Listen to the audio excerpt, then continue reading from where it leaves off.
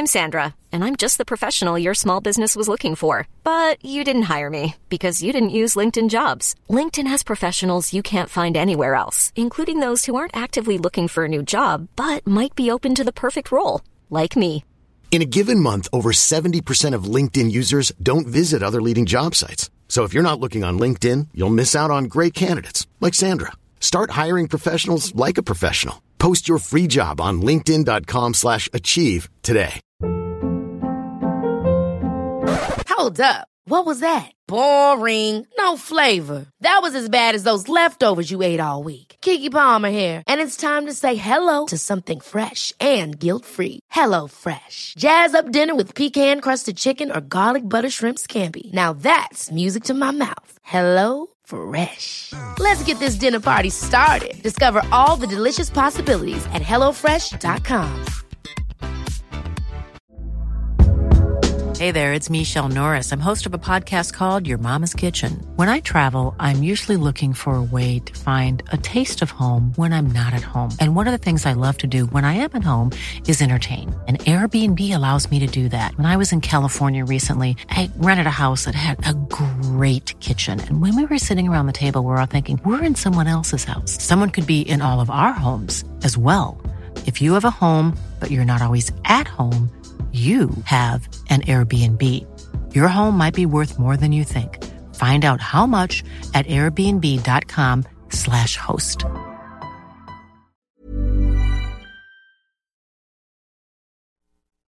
Hello, everyone, and welcome to Smashbox TV's podcast 441. Yeah, that's what comes after 440. It's 441. I am your normal host, John Van Ders, and I am joined tonight by a new co-host. We're not getting rid of the old guy yet, but he is over in Thailand. Terry Miller notified me earlier today he was not going to be able to join us because he's, I don't know, chasing sunsets is what I think I saw on his socials a couple hours ago. But we're here with Dustin Moret. Dustin, welcome to the show. I know I made it, man. I was in the chat, for 2 years, and I'm the guy who made it. So that's right. Happy to be here. Every once in a while, I just pluck someone out of the chat, and they're my new co-host. That's how this works. So sorry, Terry. We're gonna get rid of you, and we're gonna pick up Dust. Actually, this week, Dustin, I think I saw you do your own YouTube thing. Is that right? Did I see? I know you were doing some work. For those of you that don't know, Dustin comes from an esports background. I think you've done some CSGO, some Valorant streaming, probably other first-person shooters that I don't even know. I barely know those two, to be honest. But you come to us from the esports background. You jumped in a couple of years ago and chatted with us, and now you've been doing some things with the Pro Tour and whatnot. Kind of fill us in on what's going on with you. Yeah, so you pretty much hit the nail on the head. I, have an esports background, been involved in esports for, I think, over 10 years at this point, mostly as a commentator, but I've done other roles within the space. I think most people in esports eventually wind up doing a little bit of everything. And as you said, I started with the Counter-Strike franchise, and then Counter-Strike Global Offensive is the most recent version of that game, which came out in 2012. And so I worked on that game for ever since it came out, basically. But I kind of pivoted into Valorant about 2 or 3 years ago, and I'm doing that now. Actually, we just started the new season for Valorant. The actual Riot League, Riot Games, of course, being the company that made the game. Some people made League of Legends, if you're familiar with that. We actually just got started last week. So still involved in the esports space, but yeah, I got involved with some disc golf stuff last year. I hosted a show called The Scramble that was on the Disc Golf Network. It was like a tournament recap show that I did the scripting and voiceover work for. Unfortunately, that got put on hiatus for this next year, so not sure what's going to happen going forward there. And I also worked for Gatekeeper last year. I did the MPO feature and chase card coverage with Gatekeeper for pretty much the entire year last year. Was able to kind of get into disc golf pretty quickly, actually. I was kind of surprised that I was able to get involved with so much stuff so fast, and I'm just hoping to keep doing so. Yeah, I mean, honestly, with media, everybody in this arena is looking for talent, always. I mean, whether it's especially reliable talent, because if you know anything about disc golfers, they're not always the most reliable people. They're very busy. They're on the road. They don't necessarily always have great internet connections and things like that. So sometimes it can be difficult to get someone who's reliable, who knows, as I joked with you on the way in, has a good microphone, a steady camera, and things like that. Those are surprisingly valuable on the road. So it was nice to see. It's always nice to hear a new voice come into the sport. And so now you are. If I recall, I think I saw some posts today that you did a new disc golf video. What is? I didn't get a chance to watch it yet. What's the concept on this? So basically, when I got into disc golf a few years ago as a hobby, I also started a YouTube channel just for the heck of it, because why not? And a lot of the content on my channel is just mostly me playing, whether it be like fun rounds or practice rounds or tournament rounds even. But I also started getting involved elsewhere. Like I'm a part of that new debate night show that's kind of like an around the horn style thing, doing that with the Foundation crew. And I also just kind of decided to do something similar to what Terry did with that Drop Zone thing that he's doing on his YouTube channel, which is where I just kind of sit down and talk about disc golf for a little bit, just talking head, going through things, giving my thoughts. If people like it, cool, and just see how it goes. Basically, I'm just trying to do everything that I can, to get involved in the space and, just kind of take those steps. And so that thing is just kind of like the next thing I'm trying, to see how it goes. No, that's great. If you've got a unique voice, I think that people will show up at some point. I think, a lot of people, I've watched a lot of things in general, YouTube businesses and things like that. And there's one side of the atmosphere that kind of says, hey, make sure reliable and that's kind of what we have always done for the longest time. Every week, same time, same spot, get something out there. And then there's the other people that are, just as successful that say, you know what? Quality. It doesn't matter about quantity. Make sure you hit your quality. It can be every 2 weeks. It could be every 3 weeks, as long as your audience kind of has a general idea and the stuff that you're putting out is of high quality. The people they'll sub, they'll join, you'll get that. So I think that there's obviously valid points either way, depending on how you want to attack it. But in general, I believe that if you have a unique voice and a good solid take, that the people will end up showing up for whatever you put. It seems like that there's almost an insatiable craving for disc golf, whether it's talking heads or event coverage. As long as there's a name that they can recognize or someone that they can talk about, people will show up. Yeah, I think for me, like right now, it's about building credibility within the disc golf space, right? Because while I have lots of experience, a lot of that is in an area that most people in disc golf are not familiar with at all. There is some crossover that I've found with, randomly people from esports, following disc golf or vice versa, but it's pretty rare. And so I think that's like the biggest thing is just trying to get my foot in the door, establish myself, let people know that I'm not just, kind of blowing through the wind, that this is something that I'm actually really passionate about and want to be involved with long term. It's not like I'm just trying to like jump in because, it's a hot commodity after COVID and all that jazz. Like, no, this is something that I truly fell in love with. And I just want to be able to take whatever skills and experience that I have and hopefully bring it to the table of disc golf and help out in some way, just be a part of it, because that's the dream, right? You find something you love and you want to work in that thing. And I think that's what we're all chasing after in the end, right? And then you grow to hate it. It's awesome. I haven't gotten there yet. Hopefully no time soon. Yeah, I'm like 25. Don't worry, you'll get there. You'll get there. No, no. Honestly, you're right. Find something, and that's obviously what we did here. It's funny because I'm on the side right now. Obviously, I've got a lot of different disc golf fires in the irons in the fire. That's the word I'm looking for. Irons in the fire, not fires in your iron, but that would be different. That's a household issue if you've got a fire on your iron. But so I'm building out a website for Skip Ace for the fantasy disc golf stuff. So, obviously we have the actual app that works and it's great, but I want to build up more of a front end. We've had some people kind of say, hey, I'd love to, rather than just showing up and signing in, I want a little more information. So I'm kind of building out a little bit website, a history. I was going through the history of Skip Ace and how long I've been doing it for, and I was thinking I've been doing this a long time. I remember literally sitting in my senior year of college, with a big red notebook and a piece of blank paper, just sketching out how online fantasy disc golf would work in 2001. And wow, okay. Yeah, it's long time. And so just kind of doing that out, and then I went to the Wayback Machine. And I looked up, I used to have the domain fantasydg.com, which now Udisc owns of all people. It got passed around. Man. It got passed around a little bit. I had that from like 2002 to 2014 or something like that. I think I let it expire in 2014 because I was done with the fantasy sports at that point. I had a family and we were getting into the media business, and it just wasn't going to be anything I had time with. Somebody else immediately picked it up, grabbed it, built a website. It lasted less than a year and it failed. And I think they maybe let it expire, and then Innova picked up the website domain, and then I think Innova ended up selling it to Udisc, and now Udisc has one of my old domains. The other old domain that I had was Disc Golf Stream, where I was looking at that, and it was going to be, back in the day, I think it was 2010, it was going to be the Netflix of disc golf videos, before YouTube was a thing. Like, wow.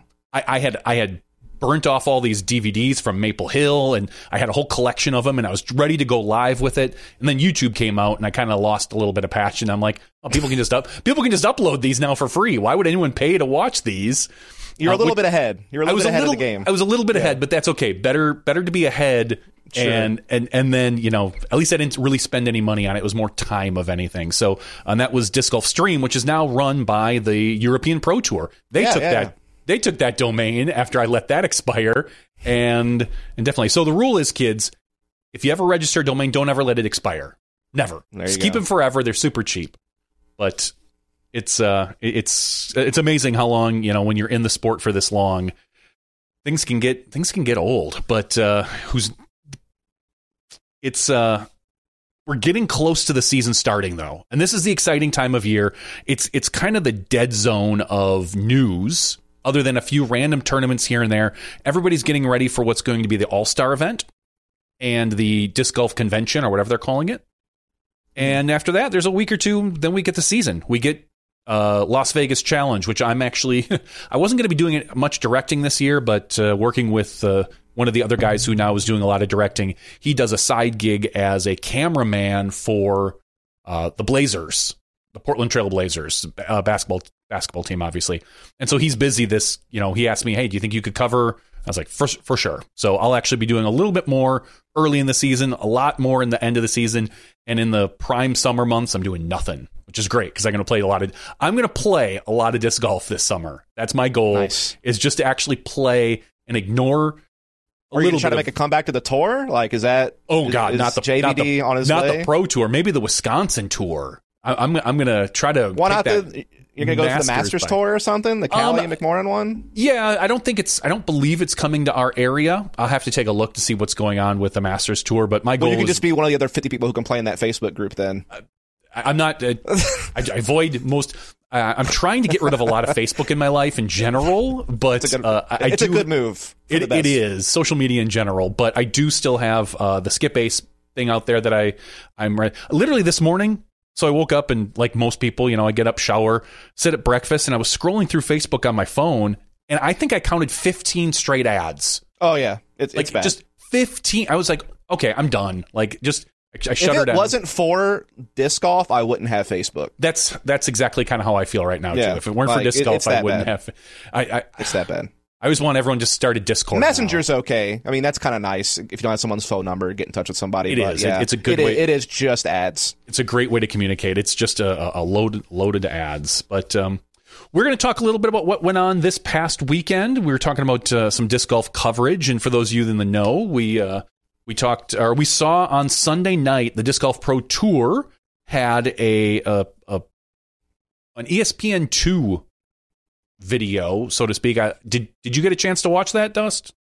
Very brief glimpses of it. Like, I didn't actually get to really strap in for the whole thing. But certainly I was kind of watching the chatter about it. And this is the third time I think it's been on ESPN, and the fourth time it's been on television, I think, in the last, year and a half or something like that. Yeah, something around there. Yeah, because I think CBS or one other network had DDO 1 year, and then we've had ESPN a couple of times now. So yeah, I mean, it's certainly neat. I'm kind of torn on it, to be honest. But I'll let you kind of take over before I give any opinions. I didn't watch it. I'm not gonna lie, and I think that's part of it. I mean, I don't have. First of all, I don't have cable, so to watch it in general would be a slight pain. And I could find it. there are methods. I know people. I've got connections. The last video, whatever special they had on ESPN, I talked to one of the guys at the Pro Tour, and they sent us a private link for it so we could kind of stream it on our side just to view it. But I'm not going to lie that I kind of ignored it. And I kind of feel like at this point, I'm a little over it. I'm a little over disc golf on ESPN. And I don't know. I'm involved with the live aspect of the Pro Tour. I say this a lot. I'm not involved with any sort of post-production. I kind of bucket this in a little bit with post-production stuff. I don't know what the Pro Tour's goal is with these things other than maybe a little bit of exposure. But for a person who consumes a lot of disc golf in general, it just doesn't interest me anymore. Like I feel like until we can get live on ESPN or ESPN2, probably ESPN2, let's be honest. Maybe ESPN Plus. I don't know. Exactly. That's the ticket right there. And that's exactly what I was about to say, was that I think, right now, us being on ESPN2 like we were this past Sunday, as long as it didn't cost them anything either way, then fair enough. Like, why not? Like, maybe it exposes us to a new audience. Maybe some people just happen to flip through, catch it. Oh, what's this? Disc golf? What's that? And like, maybe you grab some new eyeballs that way. That's like the one benefit I could think of.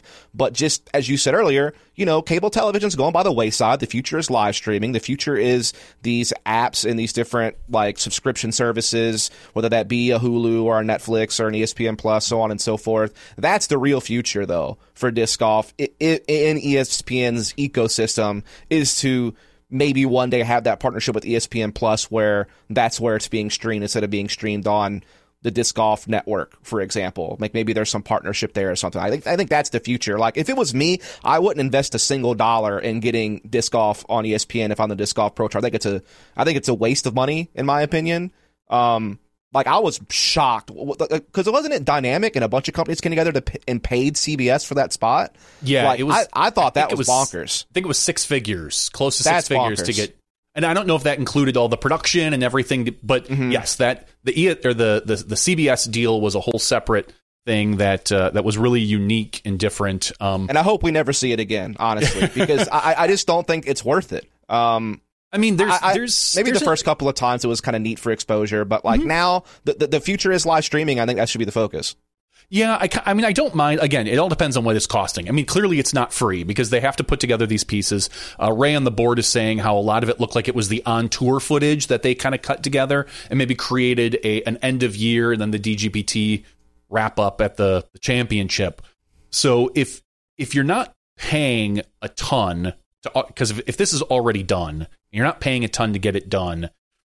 And honestly, this is not a bad week. If you're going to pick a weekend, this isn't a bad weekend.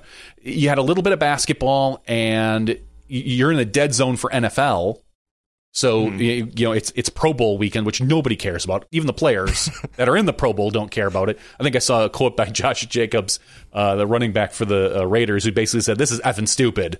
Just the way they're handling the Pro Bowl now. It's a skills challenge, but. So this is a good weekend to do it if you're going to do something like that, because you got nothing going on. But I agree that if the cost is too much, then I think that it's a bad investment. If you're not paying anything and you already have most of the footage, then I don't mind it. Sure. But again, it's not for us. You're looking to probably pick up the casuals, maybe either your casual disc golfer who happens to browse upon it, or just your non-disc golfer who kind of peeks in and was like, "What the heck is this?" Like, oh. These guys throwing frisbees in the woods. All right, let me watch this. And maybe they get a little surprised. Maybe they follow it. You hear the same thing about when people stumble upon a Jomez video that don't know anything about disc golf. And it can be a compelling product. I do wonder if it like adds maybe a bit of legitimacy to like your deck when you're pitching a sponsor. Like, hey, look, we were on ESPN. Like maybe there's some type of behind the scenes benefit in that regard, maybe. But I'm not like some type of business guru, so I wouldn't really know. But like you said, I think it's one of the things where if it's low cost, if it's like not too much effort, then yeah, certainly. But like TV's not the future of disc golf, and I don't think that anyone should ever really have that idea in their head. Like the future is where we're already headed, which is this, live streaming service. Now, how that evolves over time is a completely different story. Who knows, right? Exactly. And for someone like Barbasol, maybe, who was the sponsor of the Pro Tour finale, this could be really nice for them in the future because their name is all over it. They didn't have to pay anything extra to have it done. So maybe you can sell that as a bonus ad. Now, unless they knew about this, which they probably did ahead of time, this might have been part of the sell for the finale to Barbasol. I don't know if it's a chicken and egg thing. Which one came first? Was it, sure. Do you sell it to Barbasol saying that it's going to be on ESPN2, or do you get it on, or do you get them for the championship and then bonus the ESPN2 coverage? So, like I said, you and I both agree at some point. I mean, we all know live is the future. That's the way it's going. That's the way it's going to be. It's just a matter of whether or not we're going to get anything with ESPN in the next. I mean, it's kind of funny because I know the production inside and out for live, and I feel like we do a really great job for the Disc Golf Network. I don't know if we would do a great job for ESPN2 or Plus. That's a whole new beast of things that you need to actually think about, because there's all sorts of different requirements when you go to a TV streaming system versus just the online stuff, and I don't know. I don't know the answer to that one. So I think like what's more than likely is some type of partnership in the future with a subscription service like an ESPN Plus type model, where maybe it's somehow simulcasted, or maybe some type of deal gets struck on certain events, maybe being on ESPN Plus or something like that. Like, I think that is the more likely long-term partnership if there were to ever be one between the Pro Tour and ESPN. But again, it's one of those things where it's not like there's nothing wrong with it. Like, if people thought it was cool and they enjoyed it, and if it somehow did bring a couple of new eyes to the sport and it didn't cost much, then yeah, cool beans. But I'm more interested in seeing the future of live and where that's headed. Whether that continues to be a Disc Golf Network exclusive, whether that continues to be a subscription service, or whether there's a movement in a different direction. Like, those are the things I'm more interested in seeing evolve in disc golf personally. Side note to this, talking about your history with commentating stuff. Have you ever done commentating stream that's been on a major cable outlet? Yes. Have you? Where? So I did E-League, which was on TBS, and that was in 2016 for Counter-Strike Global Offensive.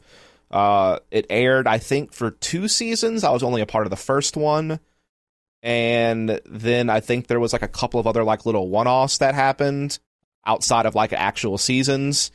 But that never really, I think, went the way that TBS hoped, because obviously, like, they weren't hitting the viewership numbers that maybe they thought they were going to get.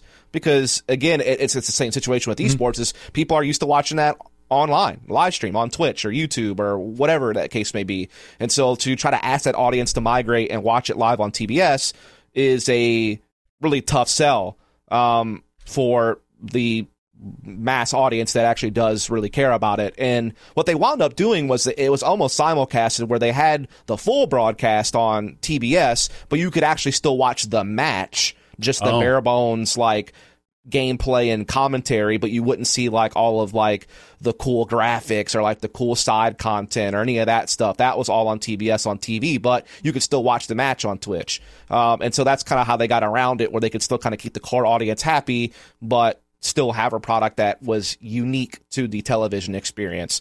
And I'm not sure whatever really happened with that, to be honest with you, but clearly it wasn't successful enough because it no longer exists. And again, I think it's just the same thing. Like, the future is live streaming. It's not to be on TV. And I think for esports wise, that only would have worked if there was some type of TBS like online streaming service or something like that, I think. But the problem you have with esports, which is very different than disc golf, is that everything's free, right? And so if you're a viewer and you ain't getting to watch it for free, you probably ain't watching, because that's what you're used to. Yeah, it's a total culture difference in that disc golf. I mean, we never live was never free. Post-production has almost always been free, depending on the event. And, you go back through, way back to the early 2010s, and some of the post-production was paid, but that's like a whole different, I consider that a whole separate, web 1.0 or 2.0, pre-YouTube kind of, where I don't really count that. But once YouTube came into effect, post-production's always been free. So the fact that, when DGN wanted to start charging for even live was free for the longest, for a little while. And now that the Disc Golf Network has kind of pushed the culture of Disc Golf Live into a paid model, it's different. And I don't know what it would. I was trying to think of something while you were talking about how that could work for esports. You would have to have almost like a new, we'll take like the Valorant League, something really big, and they'd have to start out that way. It would have to be a popular hit, a crazy popular game immediately to go right into that, like a League of Legends that wanted to do something pay-per-view. And I can't imagine there were some attempts, I know, with like the Overwatch League, as well as a couple of other things where you would get like the bare bones stream for free, as you would normally would for any esports tournament, whether that be on Twitch or YouTube or whatever the case may be. But then you would pay like a monthly subscription to get like kind of like almost bonus features. Like you would get to get like maybe additional stats and like other assets at your disposal, or you could play like kind of like armchair producer, where you could kind of control like what camera you watched as opposed to like whatever the mainstream was showing. So they would try to do like these pay-per-view models where all of it was like bonus stuff. Like it wasn't the core product. It was all like additional features that maybe you think would be cool. Maybe like in-game cosmetics, or like a special badge in your chat, in the chat room next to your name, or, you know, those sorts of things have been the attempt in esports as far as pay-per-view goes. But it's kind of a funny story that, you know, esports and disc golf, you know, are on the opposing side, right? Where esports is basically a free-to-watch model and disc golf is a pay-to-watch model, and both clearly have their pros and cons. And obviously the pro over on our side of things is, well, you know, there's no barrier to entry, and so the viewership can be really high. But then the problem becomes, well, how do you monetize that? Because people aren't paying you anything. And then so that becomes a very tricky scenario. On the other hand, with disc golf, you're getting guaranteed money from the people who do subscribe, but how many more people would watch if it was free? You know, and is it like a build it and they will come? Are you going to rely on sponsorship and advertising dollars? Are you relying on consumer dollars from your customers, your audience? Like it's a really murky water situation trying to figure out like what the right solution is there. And esports is struggling right now. Like it's very obvious that people are struggling to make money. I think a lot of esports right now is actually afloat due to like venture capital and like huge valuations. And it'll actually be interesting to see how esports survives long term once some of those come back to roost and want to return on their investment. Yeah, I mean, as you know, for a lot of people that follow any sort of business right now, things, you know, the stock market is doing that's a very similar thing with a lot of the tech industry. It's no longer how much can you grow, it's how much can you show. You know, I want to see bottom lines. I want to see this, which is why a lot of stocks right now are kind of are dipping. So if esports is in that same position where at some point their needs start showing a profit, you're either going to have to get more sponsors, or find a way to monetize the person, which is what disc golf is doing. You know, if that's the argument. Why, you know, a lot of people say, how come you charge? Think of all the people you'd get if it were free. And you're right. You might get another 20-30% people to watch if it were free, but then you need to monetize outside. And that's a lot. That's really difficult, especially right now, you know, with the way the economy is. It's really difficult to monetize outside of the sponsorship and advertising dollars would have to be there to supplement the loss you're going to take by losing all your paid subscribers. And maybe there is a halfway system at some point for the Disc Golf Pro Tour where maybe you do still keep a paid subscription service, and those people get access to more stuff than the people who watch for free. I mean, you're kind of already seeing that, right? Where y'all show the final round for free on YouTube, right? And so that is kind of that halfway, and that's the most important round anyway. That's what most people are like wanting to truly watch. So yeah, it'll be interesting to see how it evolves over time, because I think right now disc golf's in a place where I think if you got rid of the subscription model, the viewer base isn't high enough to get that all back on a sponsorship end. At least right now, you know. Now whether that changes over time, who knows? But I think you'd be hard pressed to completely change your financial model like just that quickly, that rapidly, and think that it would be successful. You'd be taking a hit. Yeah, we're going to see what the next couple of years comes and shows us. That's for certain, because I think you're right. I think that maybe the hybrid model where you get like the first 3 rounds like we do now as a paid, and then hopefully we can kind of sell that last round either to ESPN or some major sponsors. And advertise the shit out of it. I don't know. Or maybe you get to a point where you have enough infrastructure to have multiple streams. Like one is like the lead card only or something, and maybe that's free. But if you want to follow the other cards, that's on the secondary stream. But it takes time to get to that point to have the infrastructure to support that.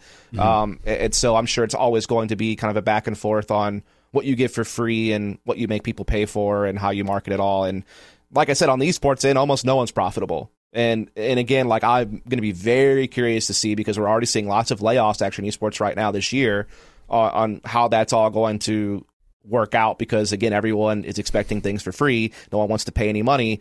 Well, someone eventually has to pay, right? Which is really funny. And I know we're kind of sidetracking here. There's so many people right now that are doing streaming on Twitch for esports that are making money, and it's off of people. It's a lot of the Twitch version of super chats, the emotes, the subs, and things like that. So people are willing to pay. It's just what type of content are you willing to pay for? Are you willing to pay for the personal interaction you get from one person streaming versus watching whatever your favorite team is stream with 100,000 other people? Or is it more like, no, it's me and these 1,000 people right now that are dead set on this particular personality? It's a really interesting spot to be in. Exactly, because like you said, plenty of people are willing to like pay individual streamers, but they're not going to pay a tournament organizer, to watch a stream that they already get to watch for free, because they don't get any real benefits that way. And that's actually why you've seen a lot, like in the esports side of things, we've seen a lot of it turn into watch parties, where you're starting to see tournament organizers have their official stream that they broadcast on their official channel, but they are allowing select partners to co-stream that tournament, provided that they show all the same ads and all the same graphics and all that jazz. Like, they basically just get the same feed that the mainstream is showing, but they are watching it with their community.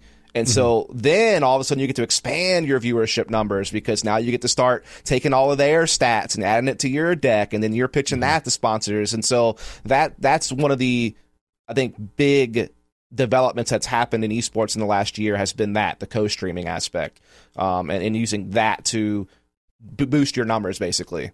That's a really good idea. And it's something that, with me doing less broadcasting, I may actually do a few watch parties this year for some events, on final days, YouTube free ones, kind of talk to the Pro Tour and see what we can do with that. Because I think that could be a lot of fun. I know that we've done that in the past with a few other personalities. I know Simon did one when he was injured, and we've done it. As long as you're not stepping on, I think, the pay-per-view model, I think it's a pretty good option for some people. It can bring people in. So.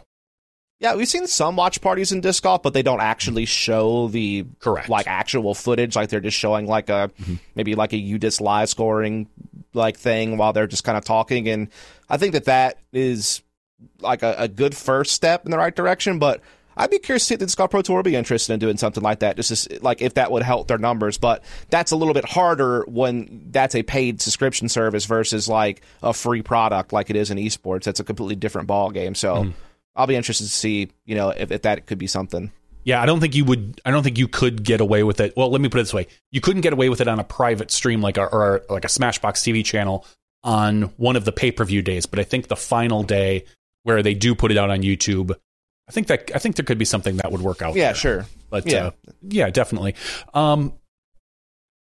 Well, there was a little bit of golf this weekend. Not a lot. We had really one big event. There's a few big AM events, but the one that we saw out in Arizona was the Maricopa Open. And this is an event actually that Terry, I think, has covered a few times, but not this year because, as we said, he's out chasing sunsets or something. The big news, I guess you want to call it, is Anthony Barella gets his first tournament win with Discraft discs. And we all say it's the Archer, not the Arrow. It was just going to take a few moments for him to probably dial in a few of his discs out on the Maricopa course, where there's not a lot of, not a lot of shot shaping happening, and it's a relatively open course. You can throw almost anything you want as long as it hyzers. And I've always said, even for me, who's a 930 rated golfer, if you hand me a disc and you tell me it's overstable, I'll make it work within 10 shots. It's just a matter of what angle do I throw it on. And when someone with the talent of AB, there's no shock that he ends up winning this one over Andrew Marweed by 3 strokes. And then Adam Hannes was what looks like 10 strokes behind Anthony Barella, tied with Connor Rock, 5th place Nick Hansen, and Albert the Bazooka Tom. So Albert's in town, kind of getting his game warmed up. I know he came back from overseas a couple of weeks ago, I believe already, just to get into into golf shape, we'll say, because from where he's from, you're not hanging out outside too much this time of year. No, definitely not. No, definitely not. And then in FPO, no surprise, it's her ground, it's her palace. Jennifer Allen, it's again a wide open course. Not that she didn't have good competition. 6 strokes behind her was Kat Murch. Kat Murch, who's 7 ratings points ahead of her. That's almost a stroke around, depending on the course SSA. And Jen Allen kind of just says, not in my hometown. Throws down 3 pretty good rounds. She's 954. Her first round was a little under her rating at 942, but then she bumped it up to 972 and 969. So she averaged, it looks like, just above her rating to take $455 home and beat out Kat Murch. And both Jen and Kat are going to be touring this year. I think Jen, as we talked to her a couple weeks ago, a little less than your Kat Murch, who should be on the tour full time. But I think you're going to start seeing some of these warmer events, your Florida events, your Arizona events over the next 2 to 3 weeks. You're going to see a few more big names pop up as they're kind of getting warmed up. Have you noticed anything out on the socials about any of the players? I know a lot of people follow on Instagram and everything about these people kind of getting warmed up and getting ready to go for the season. Is there an excitement for the upcoming tour? Yeah, absolutely. I mean, I think a lot of it is like definitely in the Florida area. I think you're seeing it quite a lot. I think Paul McBeth's already played a couple of events, didn't he? Like at the end of last year, and I don't know if he played one officially in 2023, but I know he played some extra events like in December or something like that out in Florida. So there's definitely some of that. I know Matty-O is like from my area, so he's, I think, maybe going to be playing like a local event here or there. Although Vegas is coming up in a few weeks, I'm not sure if he's going to be able to actually get into anything before then. I think he was meant to play one event, but it didn't quite come to fruition. But yeah, I mean, it is one of those things where it's like, the All-Star Weekend is kind of our official thing we have for the tour before the season starts, but that's not really the same type of competition as like really getting your feet wet playing one of these types of tournaments. And certainly, especially for a guy like Barella who's trying to get used to a new bag, that is worth its weight in gold to be able to go out and have like that type of tournament pressure on you, that type of official event. Then I do think that AB is going to be a force to be reckoned with this year. Mostly because he gets to focus on disc golf pretty much full time this year. If I'm not mistaken, I know that he was kind of in and out of like doing school last year, and I think he's still doing like maybe some online schooling this year. Yeah, some online school. Point is, he can focus more on disc golf than he ever has been able to before, and we know he's got the raw talent. So if he can actually get the reps in the practice and like get the mental game sorted, like the kid is one of the most gifted like athletes we have in the sport as far as like what he's capable of doing with the disc. Yeah, he's Eagle. To me, he's Eagle caliber. If he can, and very similar to Eagle early in his years, Eagle had a little issue with consistency. People bagged on him a little bit for wooded courses. People bagged on him a little bit for just general focus and a little bit of we'll say a hothead on the course. As we know, he had the USCGC incident where he punched the ground and ended up, breaking his hand, and AB hasn't shown you that type of passion in a Nico sense almost, but I think AB has he's the same body type as Eagle, and AB has just as much talent. All AB really needs to focus on is a little bit of his putting game, I think, and the mental side of it, being comfortable in that lead position, because it feels like he gets it's almost every event you can kind of count on it where he gets to that first card and then falls apart. Has those 2 or 3 just monster holes where he takes, a double or a triple bogey and knocks himself off the lead card onto the third card or something along those lines. I think if AB can really clean that up, it wouldn't shock me to hear that AB wins 2 Elite Series this year. So it's and that's hard to say that anybody can win 2 Elite Series, because other than probably Ricky and maybe Eagle, there's so much competition out there. I mean, you can definitely see the trajectory for AB. I mean, like when you kind of look back, like 2021, 2020, I mean, he would maybe get like the occasional top 10 finish at a Pro Tour event, but last year he had multiple finishes within the top 5 at Elite Series events.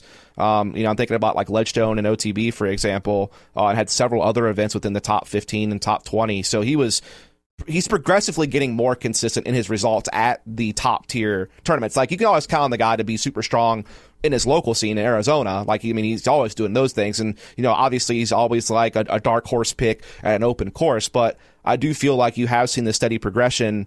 If you just go back and look at the results, look at how much he's cashing, look at where he's placing on the Disc Golf Pro Tour at the biggest events, and every year it seems like there's that steady climb, a couple of placements higher than where he was the year before. And now I think he can even throw some more accelerant on it by not having that same like school responsibility that he had before.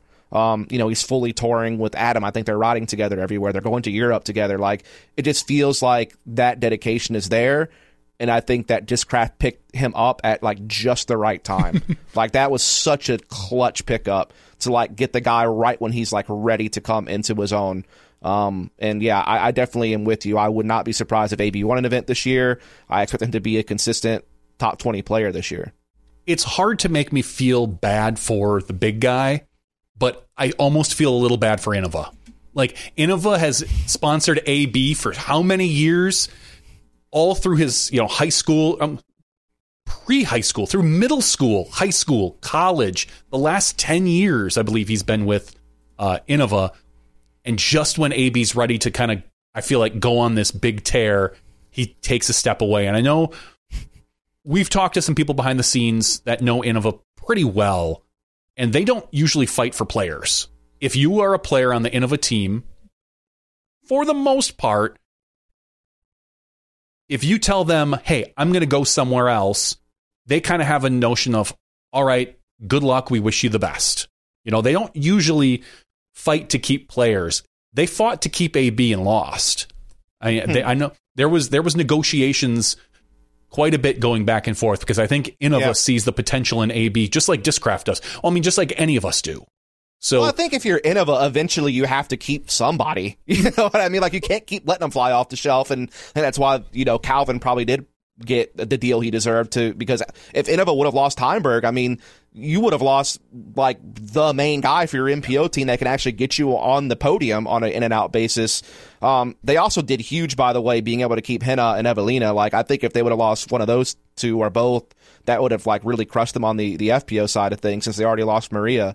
They have Cat Merch as well, I guess, and a few others. But I think Innova's at the point now. I think they're coming to the realization, like, look, like, yeah, maybe we can afford to let a few go, but there's not a lot left to let go, like, on the Innova side of things. Like, you got to start fighting now. I think this was the year that they finally did it, by keeping Calvin and keeping some of those FPO players. Yeah, they kept Calvin off the free market by signing him in the fall, to not let him hit that option. And you're right.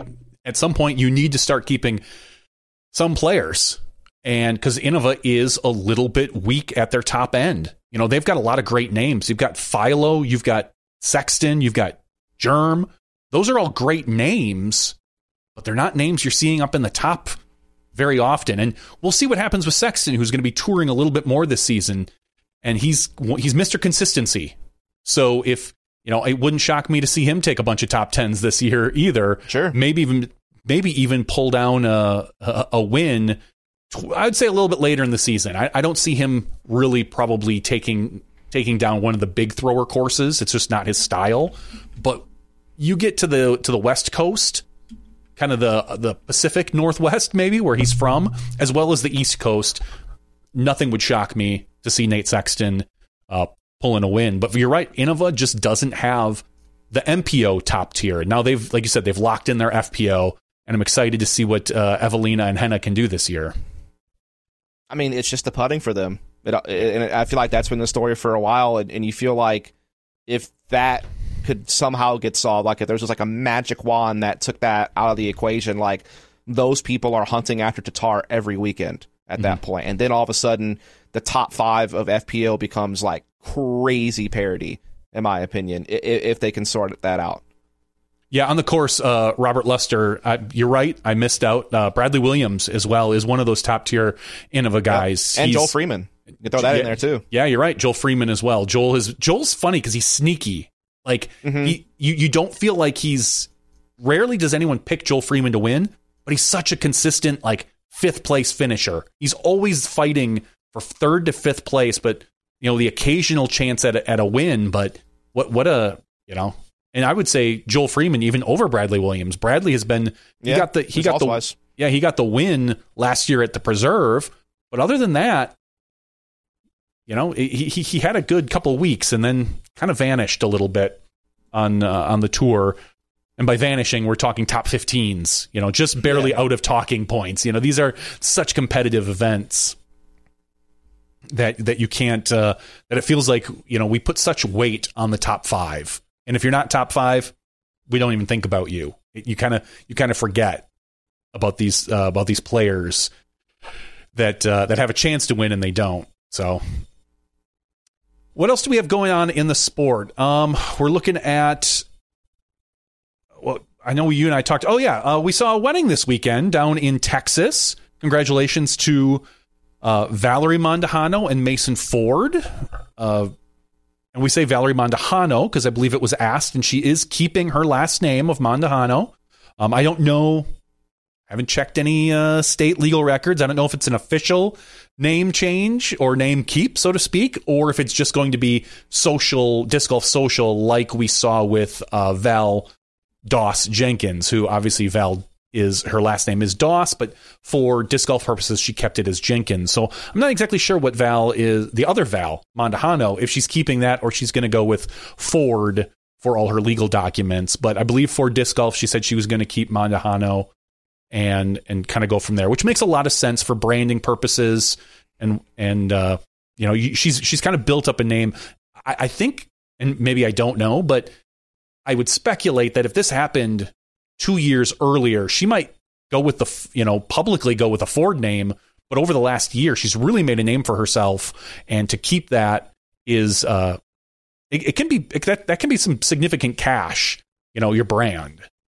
No, I think that's a really fair point. I think you're right. Cause I mean, her breakout was last year with those 2 wins and like being a consistent, like top 10 player throughout the course of the entire season. And, I think everyone who was like a hardcore fan of disc golf knew of the Mondahano sisters and like knew what the potential that they had and had like a vague idea of like who they were. But there's no doubt that what Valerie did last year was nothing short of like a breakout year for her. And then that's why she got the big deal from Discraft. That's why she, Dynamic couldn't keep her. She was a player that proved that. And Holland Hanley was basically identical in that regard. I think they're ranked right next to each other. And both made the same exact move from Dynamic to Discraft. And so I think you're right. Like Mondahano, that is a name now that has like a punch to it in the disc golf space. People know that name now. And so I think that makes a lot of sense.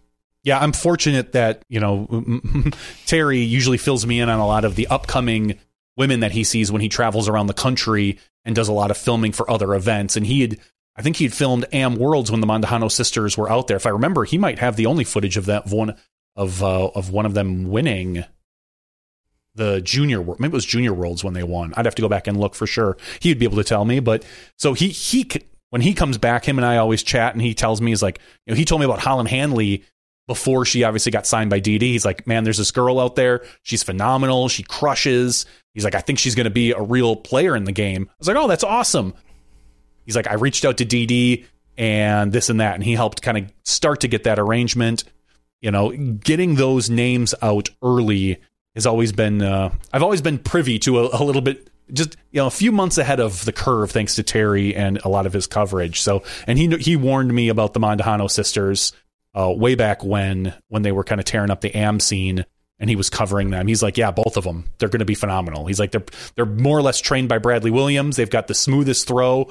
He's like, if they can just at the time they were AMs. If they can just get some consistency, they're going to go on tour and they're going to win. So it's exciting to see some of these players that I've watched or seen on coverage from Terry over the last 5, 6, 7 years start to really shine. Same with Missy Gannon. I think Terry was one of the early ones on Missy Gannon as well. So yeah, I'm kind of curious to see like who's next. Like I think Stacey Haas from MVP is kind of one that is a young up-and-comer that had some good results last year that I think could be like another FPO player, that like could break out next year. I also think Stacey Ronsley is like a player to still keep an eye on. Like she may not have had like the craziest results last year, but the athleticism and such is like the eye test passes for me. And now that she maybe has like more support with the whole Castaplast Switch sponsorship, like those are kind of the names I want to keep an eye on as like maybe the next FPO player to like have like a really big breakout year or something like that. That those are the two that I'm kind of rooting for. Yeah, it's funny that you mentioned that. I was talking earlier about kind of putting together a website for Skip Ace. I was actually writing a few quick articles, just filler stuff to kind of when I eventually debut the website, just to have some things on there. And one of them was 3 FPO sleepers this year.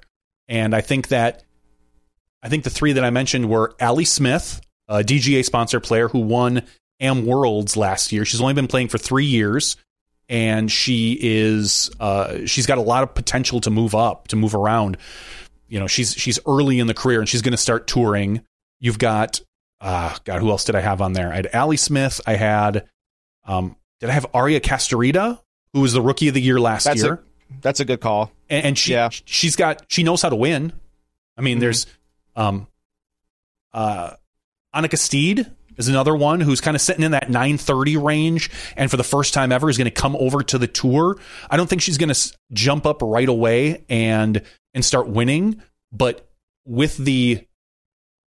it's kind of there's a little bit of debate about the European ratings and whether they're pushed down or compressed because they don't get a chance to play against the top names.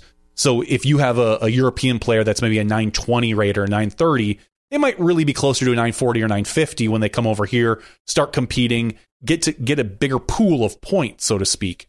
So we might see someone like an Annika Steed come over and really play well. And the other one I'm excited to see is Sai Ananda, who I think Sai has always been a really consistent player.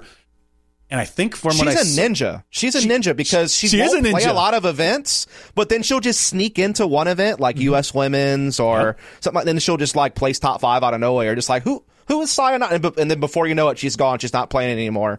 And it's like she just kind of pops in and out. But I do kind of wonder what like this new Westside like sponsorship, which is kind of because she was with Latitude, correct? And then she sidesteps then, I guess, to Westside. Sounds right. Because she basically takes Erica Stinchcomb's spot, essentially, on Westside. So I do wonder if, like, maybe that's... And she's on their, like, top level... Because, like, you know how they have, like, the tiers of teams. I think Westside's is, like, Warlords is, like, their highest tier. That's the one that Matty O's on. So I think Sai Ananda was put on that team. So hopefully that's a sign that she's touring more. Because, it looks like she signed up for the first leg of the tour from what I saw. She's a sleeper, man. Like, she could definitely pop up and get some big results. That's a good call by you. Yeah, I think those are the 3 that I'm going to be looking at this year is Annika, Allie Smith, and Sai Ananda. I think those 3 are going to be ones to watch out for. People that haven't... Yeah, Sai played 7 events last year. Yeah, that's it. That's it. And she took like 6th or 7th at US... 7th at U.S. Women's. U.S. Women's. Now, she's not going to blow you out of the water with her distance, but her consistency is always there. And you're right. I feel like she kind of moves around the course like a ninja, too. She's just very, very quiet and smooth and just gets the job done and gets in and out. The one that got me was in 2021 when I had never heard of her, and then she placed 8th at Worlds. And that was when I think like I first heard the name Sai Ananda, and I was like, holy cow, like where did this come from? But then, like I said, that was like one of only 8 events she played the entire year. And then last year she played 7, and like we said, she got that big result at U.S. Women. So like you said, she signed up for a lot of events on this first leg, so Sai could definitely be like a cool breakout player next year. Yeah, I'm excited. I really want to see her do well. For whatever reason, maybe it's because she's so inconsistent playing. I always root for her when I do see her. I want her to win or play well because it's just like I like to see. It harkens back a little bit to my youth in when you didn't have full-time touring players. And you had the Barry Schultz and the Ken Klymos, who were weekend warriors and won. They were the best players in the world, but they had a full-time job. And I kind of feel like that's where Sai was for the last few years. She would just pop in, she'd play really well, and then get out. And I always root for that type of player. In general, it's the underdog story, the player who doesn't dedicate their life to it, but is just that natural talent. So yeah, Sai Ananda, mark it down. If you are drafting for Skip Ace and you want to wait till the very end to pick up an FPL player, don't overlook Sai. Definitely not. What else do we got to talk about, Dust? It's been a kind of a quiet week. You and I kind of rattled through a few things before the show. Is there anything that I missed? Let's see, kind of looking through chat. We had some what do we think the biggest storylines of 2023 are going to be? That's an interesting one. We talked about a couple players we think might be breakouts or names to keep an eye on. I think one of the biggest stories of 2023. This is way out into the future, by the way. So I'm sorry, but it's going to be the bidding war for Gannon Buhr at the end of the year. That's going to be one of the big stories. That's the next big piece. Because Prodigy, I don't know what happened there, but notice that there was no announcement of a re-signing of Gannon Buhr, and his contract is up at the end of 2023. Mm-hmm. And I have never seen a kid more in my life built for disc golf than Gannon Buhr. I mean, just literally, he was made for disc golf, and obviously had a huge year last year. I think that will only continue because he's done school now. So kind of a similar situation to AB, fully focused forward on disc golf. So I expect to see a lot more of Gannon Buhr at the top, and then I expect to see a huge amount of speculation and bidding going on to lock Gannon Buhr up for 2024. Yeah, there's going to be some interesting pressure on Gannon, and I don't know if he's conscious enough to feel it, that this contract year is a huge deal for him. We're talking lifetime changing money, possibly. He's the type of player, like we said, with an AB, that if you're Prodigy, you're talking to him right now about wrapping him up for next year. And I know he's got another year on his contract, so it's quite possible that they just kind of stepped back. I had heard rumors that Gannon had tried to not necessarily get out of his contract, but that there was talks of him moving, either buyouts or whatnot. And I don't know how, again, these are rumors, so things can get blown out of proportion. So don't take that with more than a grain of salt. But the same thing we said about Kelvin last year is that this is the player that you build around. This is your premier player. This is your Discraft has Paul Macbeth. DD has Ricky. Innova has Calvin. We used to think that Prodigy had KJ, but that's not the case. This is your player. This is the guy you build your team around. He's really young.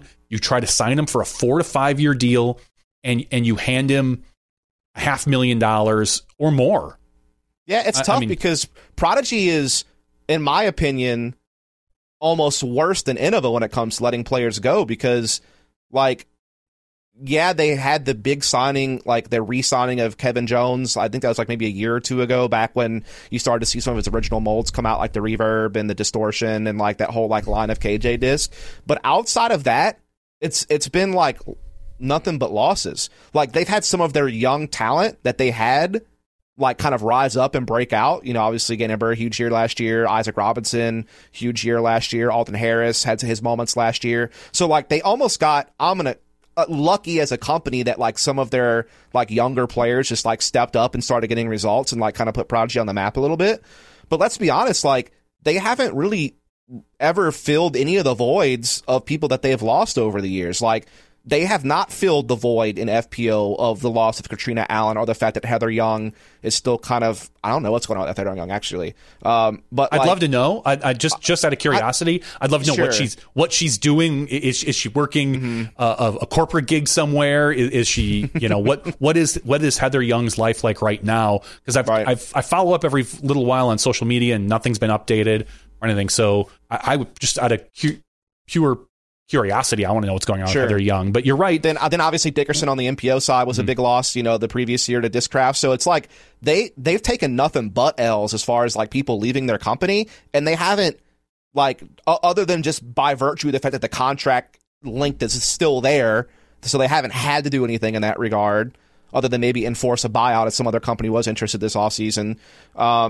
They haven't really made a big move.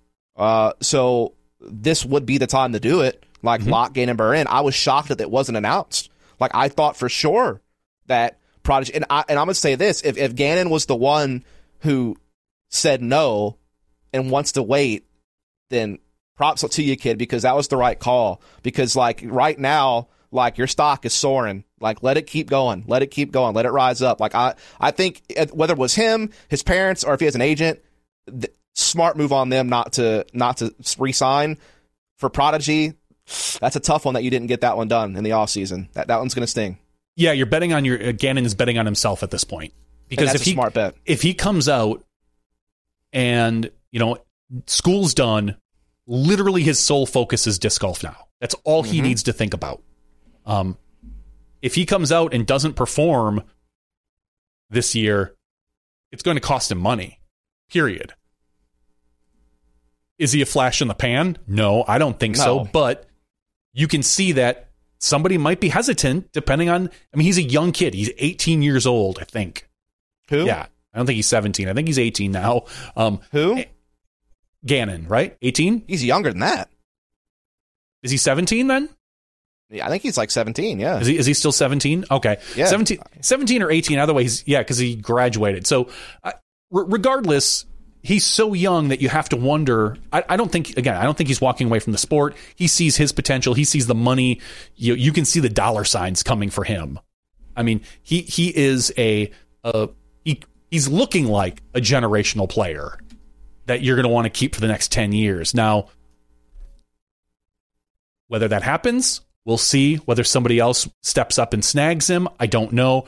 There are other companies that I think could really use a Gannon Buhr. If Prodigy can't re-sign him, I could see a Discmania reaching out and grabbing him. Yep, that's the one. I'm thinking if it's not Prodigy, my bets would be either Discmania to fill back the void of having lost Simon, and I think they'll have the money to do it because if their rumors are true about them getting a buyout for Simon, because that has been speculated, if that's true, and the fact that they didn't spend big this offseason, right? They re-signed Ella, they re-signed Cynthia. I think Kyle had already been re-signed the year prior, so they didn't spend any money.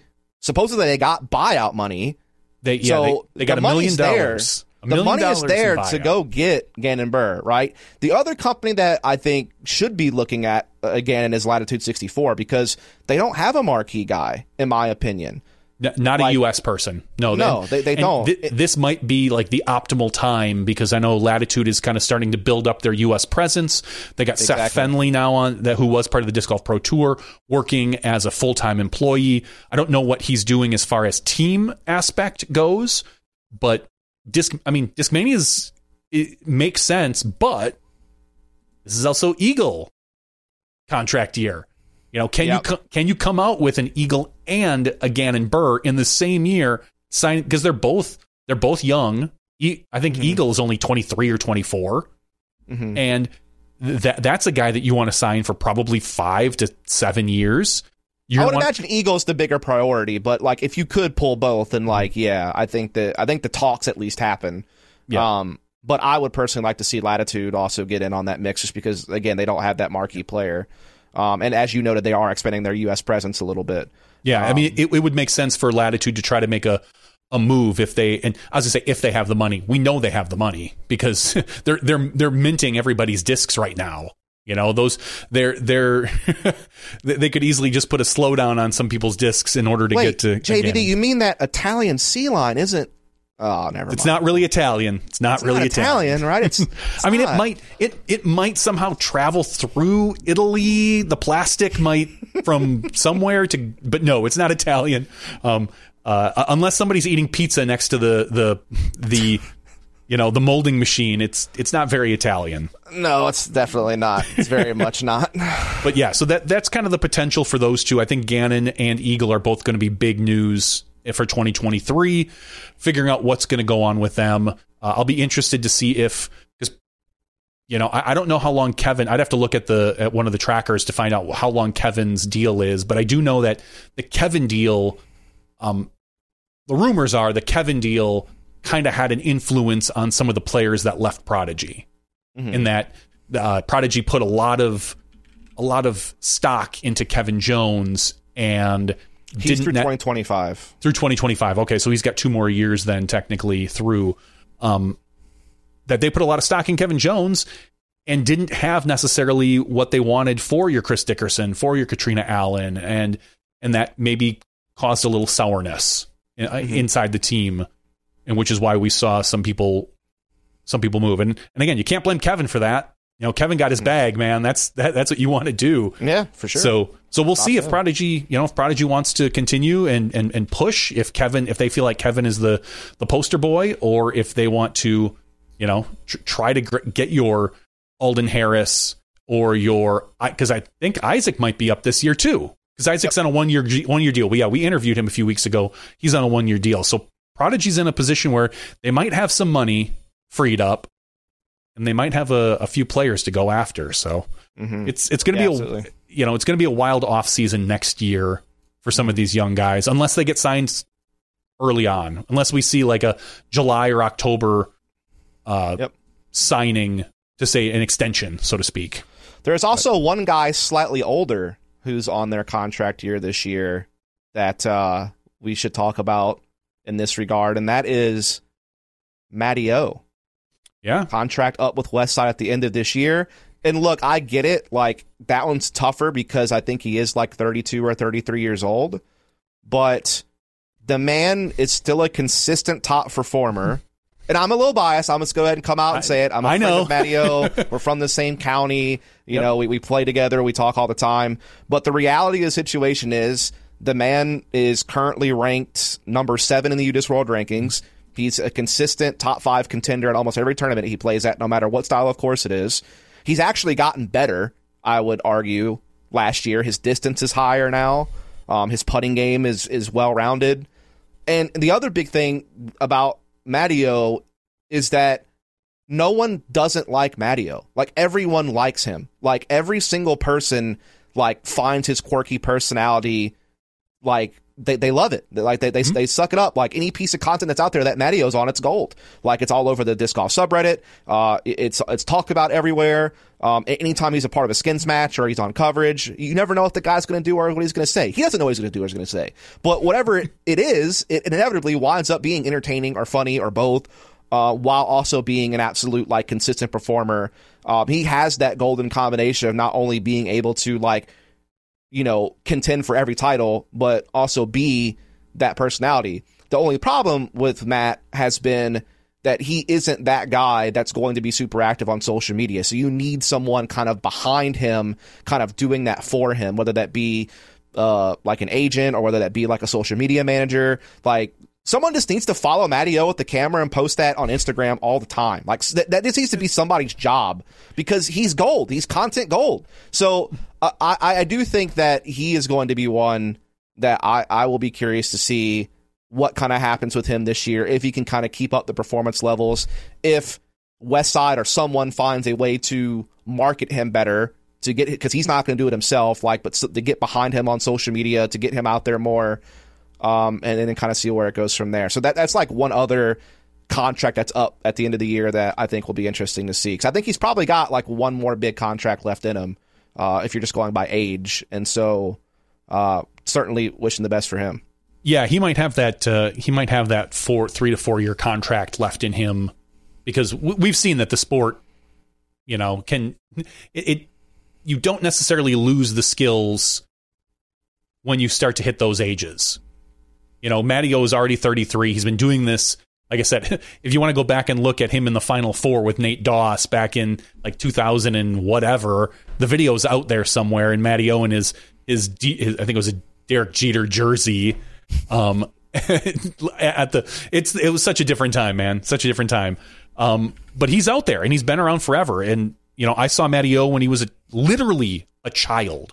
Like, I'm 10 years older, 10 plus years older than him. And I remember seeing him when he was 7 or 8 years old out there, because Terry and I went down to Alabama for spring break, and one of the guys we wanted to see was Jim Oram, Sky South. he was a big seller back in the day. And, and so we went into Jim's house, which looked like a mini warehouse, and there's little Matty O running around. And at the time, it was just this annoying little kid who was 8 years old. Terry and I are like 18, 19 years old, kind of checking out, as 18 or 19-year-old kids do in college on spring break. We're checking out some weird old man's warehouse and playing disc golf tournaments. But yeah, little Matty O running around. I've got a soft spot for him as well. Like same thing with Double G when we went down to Florida the next year, and Double G was, 3'2" and throwing 450 feet. Both of those guys to me have a soft spot in my heart. But I think Matty O, he doesn't do anything that is crazy flashy as far as distance, which is why I think his game can hold up for another few years. He's not like an eagle that puts so much torque on his body. Matty O is all that curl and spin, and I don't see a lot of, knock on wood, I don't see a lot of potential for big injury risks with Matty O. No. Like I can with some of these guys like a Gannon who are crushing forehands, and Eagle, and or Kelvin, who puts so much torque on his ankle and his shoes that you just think that something's going to break. But that was the crazy thing about Matt is he actually added distance last year at 32 years old, which not many people probably knew that, but like he saw it, we all noticed it. Like the guy was throwing about 50 feet further last year than he had ever thrown before, and he still got. I think the big thing he's known for is carving lines in the woods. Like that's his thing. He's very good at that, and and then his putting is also top notch. So yeah, I think that. Either Westside needs to re-sign that man, because I feel like he fits that brand so well. Like that's the thing. Quirky, like it feels like a great, exactly. Everything about it feels great. Yeah, it's hard to see him. It's funny because it's hard to see for me in my mind Matty O anywhere else. It's hard for me to see Matty O anywhere because I don't think because of his social media presence. So he doesn't to me fit into a brand particularly. I know places he doesn't seem like he fits. Like I can't imagine a Matty O at Discraft for some reason. Like that just doesn't seem, that doesn't vibe or fit. If Discraft wants to offer the guy a bunch of money, by all means take it. But that just, it's not a match made in heaven is kind of how I feel. But a Westside, a Latitude might work out. Maybe an Innova, depending on what they want to do. But it feels like Innova isn't looking to invest in someone that age. They should be looking young. They in theory should be looking younger than that if you're looking at picking up talent. I think it would be like a trilogy re-signing of some sort, or it would be like maybe an Infinite or something along those lines, I think, or would be the ones that make the most sense. But I still personally think he's got several more years left in him as a player, and I think that just based on his personality, if you can just like craft it in the right way, like he could have a future elsewhere in disc golf past being a player if it's guided, because again, he doesn't really seem to have like the push to do it himself. But I think if someone kind of got behind him and like figured it out, I think he's someone that we'd love to have around the sport for a long time. Well, as long as Nick Saban keeps coaching, I think Matty O will keep playing. There you go. Coming up this week, actually, as we get ready for the DGPT All-Stars, which we mentioned earlier, is the 2023 All-Star Draft. I'm looking at the Disc Golf Pro Tour's YouTube page, and right now they have it says the 2023 MPO All-Star Draft. I don't know if that's going to be MPO and FPO, if it's just a labeling thing, or if I heard that they were going to do drafts separately for MPO and FPO 2 different times. But that right now is scheduled for February 10th at 6 p.m. So I believe that's Central Time. I think this is local to me, so you can kind of go on to their YouTube page and hit the notify me button if you're interested in watching the draft. I know we broadcast it last year. It was kind of chaotic, but I believe they've got a little bit better method this year, and it could be a little bit more fun. So if you're looking at who's going to be, on each All-Star team, last year's All-Star event was really exciting. It turned out with some really fun competition at the end, and Eagle hitting a really huge putt to push that. By all means, go ahead and tune into the 2023 MPO All-Star Draft.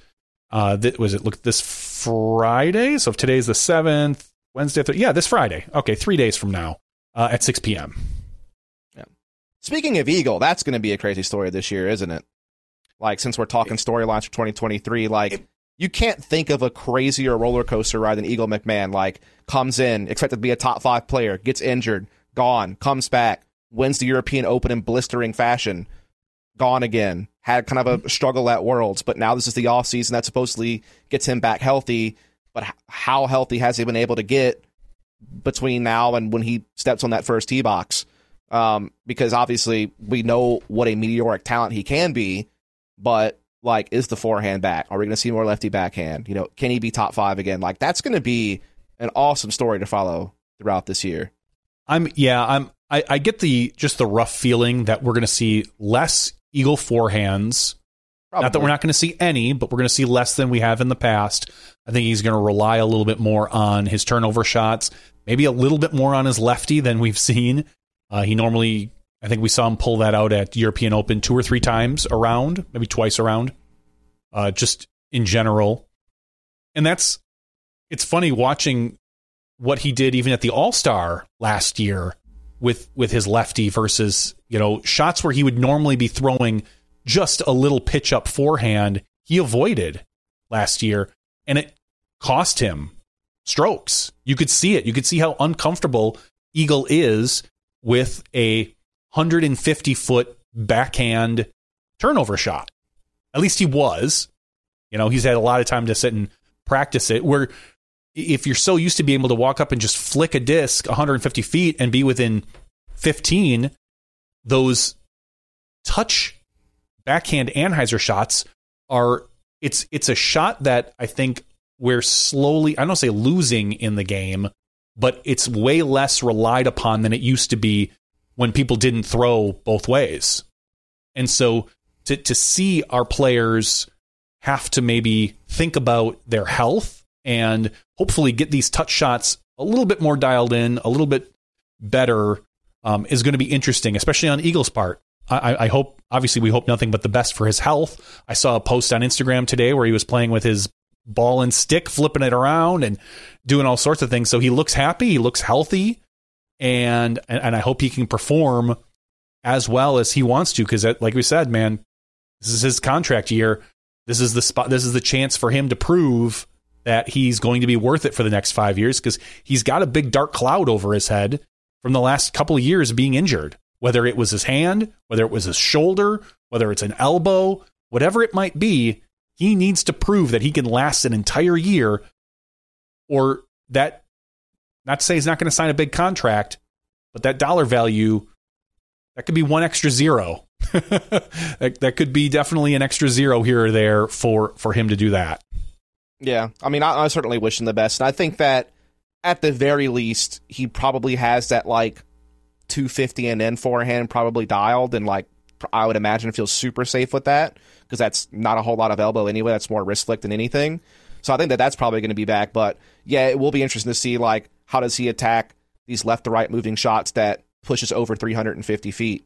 Like, do you trust it, or are you going to go into the backhand? I do think that at the very least he was probably forced to develop some skills and gain some experience doing some different types of throws with the backhand last year because of the injury, which might make him a well-rounded player long-term because he was forced to do that. But I do think that, I mean, I can't know his psyche on how timid he will be stepping up to the tee, you know, tournament on the line. I need to throw a 400-foot forehand. Do I trust it? You know, like that's going to be like the big question mark if he gets put in a situation like that. But it does seem like he's dedicated to trying to make it happen. I mean, he changed his diet. He's like obviously going through rehab and doing all these different things to try to be at his best. And we know he's got the skills. So it's just about, can he stay healthy, and has he had a good enough recovery during the offseason? Because if he did, that just makes the parity of MPO even more interesting, because that's one more player on the board now that can win any week. It's amazing, because I think like it's hard to win when you're not competing, but Eagle kind of throws that out the window. He showed it last year at the European Open. I don't think people understand how crazy that was. I really don't. Like, I don't think people appreciate how bonkers that is, really. Like, I'm sure people are like, wow, that is impressive, but it's actually absurd that he was able to do that. Mm-hmm. Especially the types of shots he was able to not have in his bag and still win, and to do it in that. I mean, they were light years ahead of everyone else by the end of the tournament. Hands down. It was ridiculous. They were playing a different tournament than everybody else. Yeah. That must have been some of the biggest separation we saw all year, and maybe for a while, actually. Mm-hmm. So, yeah, that was ludicrous what Eagle did that tournament. And, I mean, it's not like, here's what I'll say. Eagle knows how to compete. And it's not like Eagle wasn't playing at all going up to that event. He just wasn't playing tournaments. He clearly was playing and practicing, and he's had years of experience in the spotlight. So for him to come out and play the way he did, to me, isn't extremely shocking. It's shocking how much better he played than every other player. Like that is amazing. Like had he come out and played and competed and was in a neck and neck with every player, like amazing. That's a great sign. But the fact that he came out and him and Paul just again, like I said, played their own tournament. They didn't have to think about another player. It was a heads-up match going into that final round, and the way they elevated and separated themselves is truly epic. It really is, and it makes me want to almost go back and watch that particular event again. And I don't do that very often. I mean, imagine being Paul McBeth, shooting 2 rounds over 1080 rated, having your worst round be 1051 rated, and you still lost the tournament. Yeah, that's just how incredible Eagle played. Like he beat Paul like in prime mode, like McBeast mode. Paul throwing up bonkers ratings, and he still beat that guy. That's how well he played with one arm. I mean, like I said, like people will have to look back on that, I think, years from now, and just have to realize like that might be one of the most incredible tournament win stories ever. It is definitely crazy. I'm looking right now. Someone had said that there was an event. Is that this weekend that Owen Scoggins? Did Owen Scoggins win an event this weekend? The La Mirada Open. Yeah, February 4th and 5th. That was this past weekend. So there is. I think this is. Yeah, this is a B tier. So it's not a big event. That's why I probably missed my my sights. And we saw Jacob Curtis, Cupcake, win this one. He had shot a 13 under par. Luke Sampson shooting a 12 under par. This is the one that Jackie Chen came in for as well, I believe. This is the one that Jackie Chen came in for. He is. I was talking about FPL players to watch. He's one of my MPL players to watch. He's 995 rated right now. I think 994 rated. I'm looking, and I feel like he's not. He came out with such a fervor last year because he debuted at 1040. He shot like 4 or 5 phenomenal rounds. I think 3 of them were counted in that first rating, and then he kind of came back down to earth. But I believe he's a better player than 994. Sure. I think he's one of those players that he came over to the U.S. last year, and it was probably a culture shock. That's a difficult transition to come from playing such small events to the big spotlight. And so I believe he's a better player than 994. So in the little article I wrote, I kind of just mentioned, I don't expect him to be competing for wins this year, but if you want to value pick someone that you can get at 994 and he's going to play 1015, 1020, maybe 1030 rated golf, he's one of the guys you look at. He's kind of your sleeper, very similar to like an Ali Smith or a Sayananda, where you're looking at their rating and you're going to get a better player than what their rating says right now. It wouldn't shock me if, I think he's only scheduled through like the first few, he's not scheduled for anything past Vegas. So I don't know what his plan is. So kind of keep an eye on that. I think last year Vegas was the only Pro Tour event he played. It might have been. I don't know what his deal is. I would love to see him tour more and play more because I think he could really shine there. But yes, Jackie Chen came in. He took 7th place. Like I said, 994. Shot about 1,010 rated golf. It looks like if I look at that, 1,009 and 1,070. It's about 1,015 rated golf. Beating Peter McBride, Andrew Miranda, Noah Jackson, and Gavin Babcock, who are all on tour right now. And then you go over to the pro women, which we were speaking of, and you're right, Owen Scoggins wins by 5 strokes over Maria Oliva and Hannah Stevanovic. I think I nailed that one. Nice. As well as tied with 3rd place with Violet Main. So Ohn Scoggins, I would say probably not. And I don't. It's hard to say because you look at the last round. Her last round was 936. She shot 2 rounds. First one 991.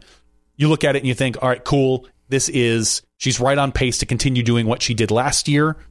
And then she comes out with a 936. But it's La Mirada. It is a unique course where it's one of those early courses. So she might have been able to walk it in at the end. You're not exactly sure what's going on.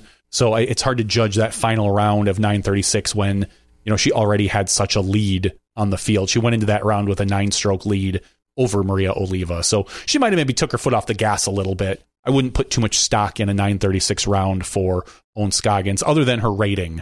That's the thing that sucks is that you're penalized for your rating when you can kind of walk it in. But ultimately, as we know, nobody cares about ratings.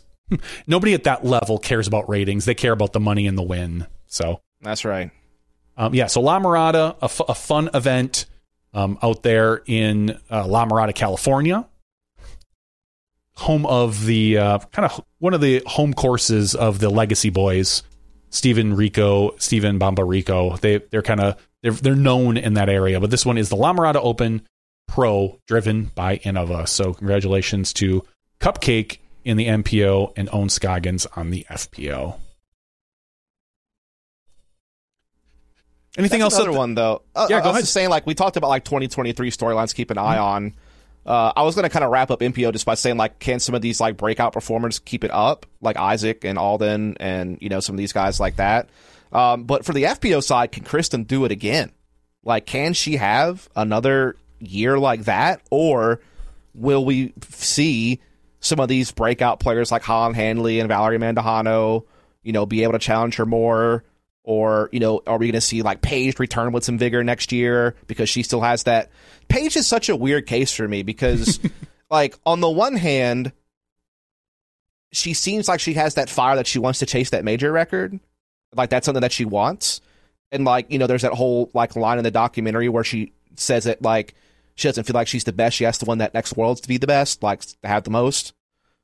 And so you have that side of Paige. But then you have the other side of Paige that you hear in interviews where she makes it sound like she doesn't care. Or I'm sure she cares, but you get what I mean? The same fire isn't quite behind what she says sometimes, in other interviews that you'll see where she's more about kind of just playing, having fun, enjoying herself. And those are all valid things, by the way. I'm not, she's happy. Exactly, yeah. And that hurts her. Honestly, yeah. I think that hurts. It's a weird one. That hurts any athlete. Happiness. Yeah. And I know it's maybe not happiness, contentness. I think contentness is the word I'm looking for, not happiness. I want all my athletes to be happy, but contentness, I think, has hurt Paige a little bit. And we'll see what happens. She just got back from a trip over in, I think, Thailand and Malaysia. And so she's back. She made a post yesterday or today saying how she's really excited for the 2023 season.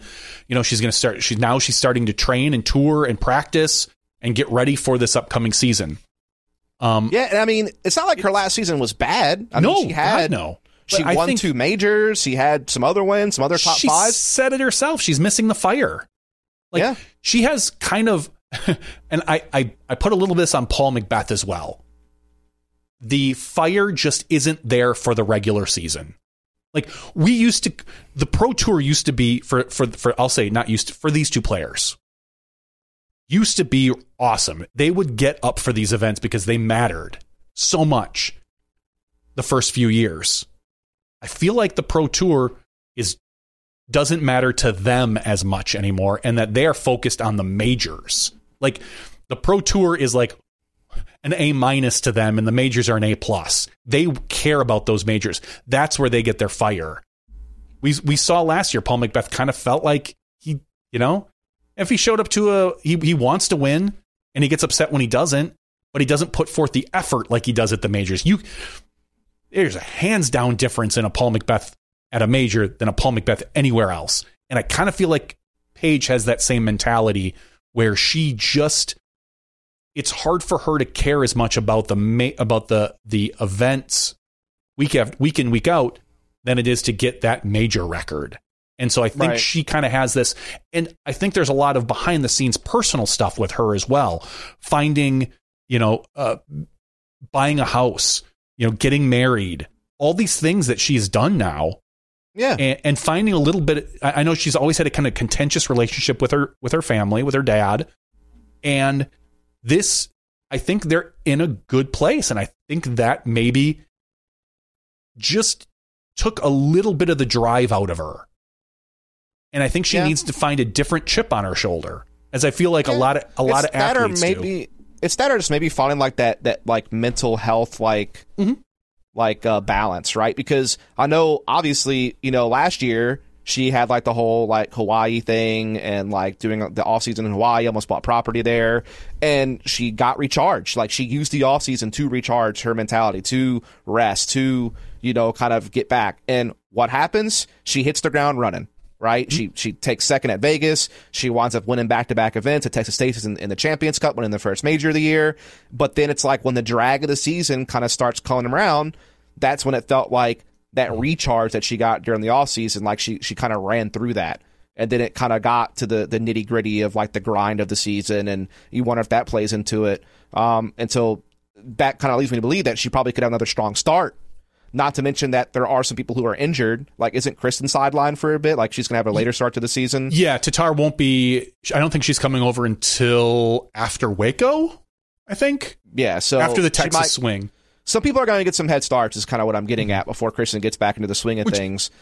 I can't wait, because I know we're all media, and we all talk about this, and I try to keep... Terry and I, in general, it's not our purview. Like, the whole... sports radio kind of talk. There are other podcasts that do that way better than we do, I feel. But there's going to be a swell of talk that if Paige Pierce comes out hot this season, all the talk is going to be, look at how well Paige does when Kristen Tatar isn't there. Right. Even if Paige Pierce comes out and shoots 10-20 golf and would have blown Kristen Tatar out of the water, it doesn't matter. There's going to be that talk that Paige can only win when Tatar isn't there. And until we get them both heads up, it's just that noise is going to be there. And that's a fair opinion to have, right? It's fair to be like, is like what happens when they get back head to head again? Like, that is going to be an interesting story. Yep. And that kind of goes back to like the drive for Paige. Like, is the fact like, okay, so going into last year, before Kristen like hit her run where she was just podium everything and she was winning a bunch. Again, the year started with Paige with back-to-back wins and grabbing the first major. So at that point in time, Paige was still considered the best FPO player in the world. Mm-hmm. It wasn't until much later in the year, after Tatar just had a record-breaking year, basically, in all senses, wins, money, you name it. This is the first time where Paige is going into a year where she's not considered the best player in FPO, like at least for a long time. Like, she has been considered the GOAT of FPO by a lot of people for a very long time. And I do wonder if is that fire for her, that like she's coming into this year like not like in that role, like she's kind of coming in like not as a dark horse by any means, she's still a favorite, like, but she's not considered number one right now. Yeah. I was gonna say, you're right. Everybody looks at her as number 2 in the world right now. And my slightly hot take is that Paige Pierce is still a better player at the top of her game than Tatar is. If they're both playing, we'll just say their best games, I will take Paige Pierce. The problem is Paige Pierce hasn't hit the top of her game in a while, and that's a Tatar tough one. Is so consistent. Like Tatar is like an A all the time. Paige Pierce is like a B, an A plus, a B minus. Would you see? Like, just Paige Pierce has more distance. Paige Pierce has a better long putt. Paige Pierce does not have the forehand that Tatar has, though. That is where Kristen. That's what I was going to ask you. Like, who's the more versatile player in your opinion, though? Because I think that's Tatar. That's sure. Tatar. Yeah, Tatar is more versatile. Like, I think you could put Tatar in almost any location, and she'll find a solid way to get out. She has a shot for almost everything. I don't believe Paige has that, but I think it's obvious that Paige has more distance. Yep. The putting one is debatable at this point if you're just looking at current form from last year. Like, maybe in the clutch you still trust Paige more, but like honestly I don't. Sets? No, Hell no. Okay. In the clutch, so you're going the other way. I trust Tatar in the clutch. Like you give someone Paige has a blaring weakness, and I've said it for years. Her weakness is 100 feet. And I see it because I see it in me. It's the same weakness I have. It's too far for almost like, maybe it's a little further than that. We'll say 130 feet. It's almost too far for a jump putt, but you have this weird throw that you can't put everything into it. And if Paige, again, if you've listened to the podcast, I've said it for years, Paige has a problem dialing down. She has a problem. If she's not going all out, her release point, her consistency isn't there. Just, you saw it at Worlds when she lost to Katrina. She had an easy up and down, but it was right in that spot that just wrecks her, where you have to have a little bit of touch. You have to have it. And she doesn't have that. If there's a tiny part of Paige Pierce's game that's missing, and that's it right there, that spot. And it bit her hard that 2 years ago. I would just say this. I think that we agree that Tatar's the more versatile player. Mm-hmm. We both agree, obviously, Paige has the distance. We both agree that Tatar has the forehand that Paige clearly lacks. I think their putting is pretty similar, man. I don't know that I can really just say outright this person's a better putter than the other. I think their circle 1 and circle 2 percentages are pretty close. Yeah, I would take Tatar. But you can also go accuracy argument too. Yeah, I would take Tatar in circle 1, but I would take Paige in circle 2. That's probably fair. If I and they're close, but if I had, you're taking Tatar on hitting fairways too. Mm-hmm. I think she's definitely the more accurate player. And that probably is because she has more options to go to as far as what type of throw she can do to be in the fairway. Yep. So I think I'm just saying I think it's more debatable than you're saying about Paige being the clear cut higher ceiling or whatever. I would never say clear cut. I just again my opinion is that at the top of their games, I think Paige wins. If you're looking at almost a mistake, it's hard to say mistake free because they're probably going to shoot the exact same thing, but. When you are looking at someone who is in their quote unquote beast mode, I think Paige just edges her out a little bit. But if you're going to ask me who's going to finish in the top 5 more this year, I'm going to say Tatar all day long. I just think that it's again, Paige's top gear is I think is just a touch higher than Tatar's. I have never, and maybe it's just her culture or European. I've never seen Tatar, maybe she never has had to. I've never seen her have to kick into that gear. I've never seen her upset. I've never seen her drive. She doesn't look like she has a passion, so to speak, a Nico style. She doesn't get super excited on the course. I've seen Paige. She's a cold-blooded killer. That's she is. She's cold, man. And listen, here's the thing. I wouldn't want to go up against her. Hell no. Tatar is and that's maybe part of it. She did all this last year while injured, by the way. People don't factor that in enough. We don't. Yeah. I mean, I don't know how injured she was, but exactly. I don't know how she clearly had something going on because she clearly had to have surgery this offseason. Mm-hmm. So we know that she took time off last year due to the elbow. She apparently got it to some point where it was okay to keep playing. It wouldn't do any further damage. I couldn't really get the real translation there of what that meant. But the point is she wasn't even theoretically 100% last year and still did what she did. So that's grit, in my opinion. Yeah, I don't know. Maybe not the fiery expression of passion. Correct. But she definitely has the grit. Yeah, she has the drive. She definitely has the drive to win. I mean, it just goes and shows you that based on how she did last year. And again, maybe it's a cultural thing that I'm so used to seeing American players who get feisty, who get visibly angry. And I've watched Paul, more than a handful of putters have lost their lives to Paul McBeth folding them, just into quads. Just I watch them fold them up and they're done. Okay, see you later, putter. I guess nobody wanted that putter. And so maybe it's a slightly different thing overseas where you just don't see that sort of enthusiasm for your game or how you feel like you should be shooting. But again, maybe she didn't have to because she was always in it. Let me see a Kristen Tatar who's in 6th place going into a final round or 7th place and see if she has that or when things aren't going her way. because it didn't seem like that happened very often last year, to her credit. Things went her way because she played very well. It's fair point. Amazing. It's either way, we're going to see some really great play from, I'm hoping, Paige Pierce, Kristen Tatar when she finally shows up, the other two Europeans, Henna and Evelina. I mean, we can't forget about Katrina Allen, who's still at the top of her game, and probably Katrina is probably in better shape than any of them. Even I know Tatar's been working out quite a bit, but we know that Katrina Allen's a gym rat. She's proven it, and she's in better shape than most of the men on tour. She's in better shape than I think every woman on tour, other than maybe Holland Handley. But I think it's a different type of shape. Holland Handley's more that power lifter, the strength training. Katrina Allen is probably a little bit more all around gym person, just general fitness. To tie into that, there's so many names like in FPO that you feel like had the potential just to flip the switch and like be a big winner. Yeah. Like just to mention some names, Haley King is always someone that if like the stars align and if she's there and she's committed, she could win. Holland Handley and Valerie Mandujano have proven that they have that ability. Ella Hansen has that ability. I think Macy Vela Diaz, low key, is getting to a point where she's going to have that ability too potentially this next season.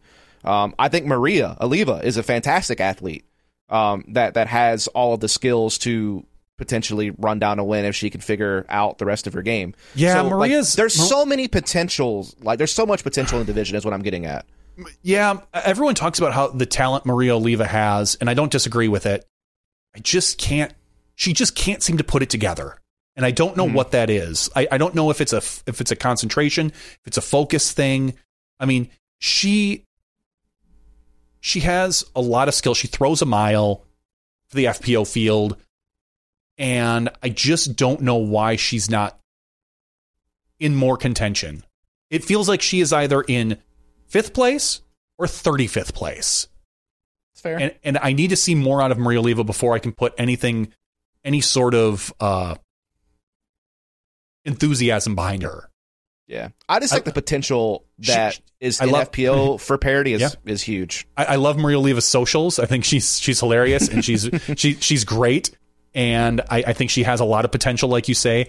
I just need to see a little bit more out of her before I can put. That's fair. I can put a lot of faith in anything in any of her rounds. I would not pick her to podium right now. I wouldn't pick her to podium all year. Right. Like if you told me 3rd place or better for every Pro Tour event, I would take the under. Yeah. So it's just for me, like if I look at the current UDIS World Rankings, I think every player in FPO in the top 15 could win an event. Yeah. Like just if I'm just thinking of raw potential.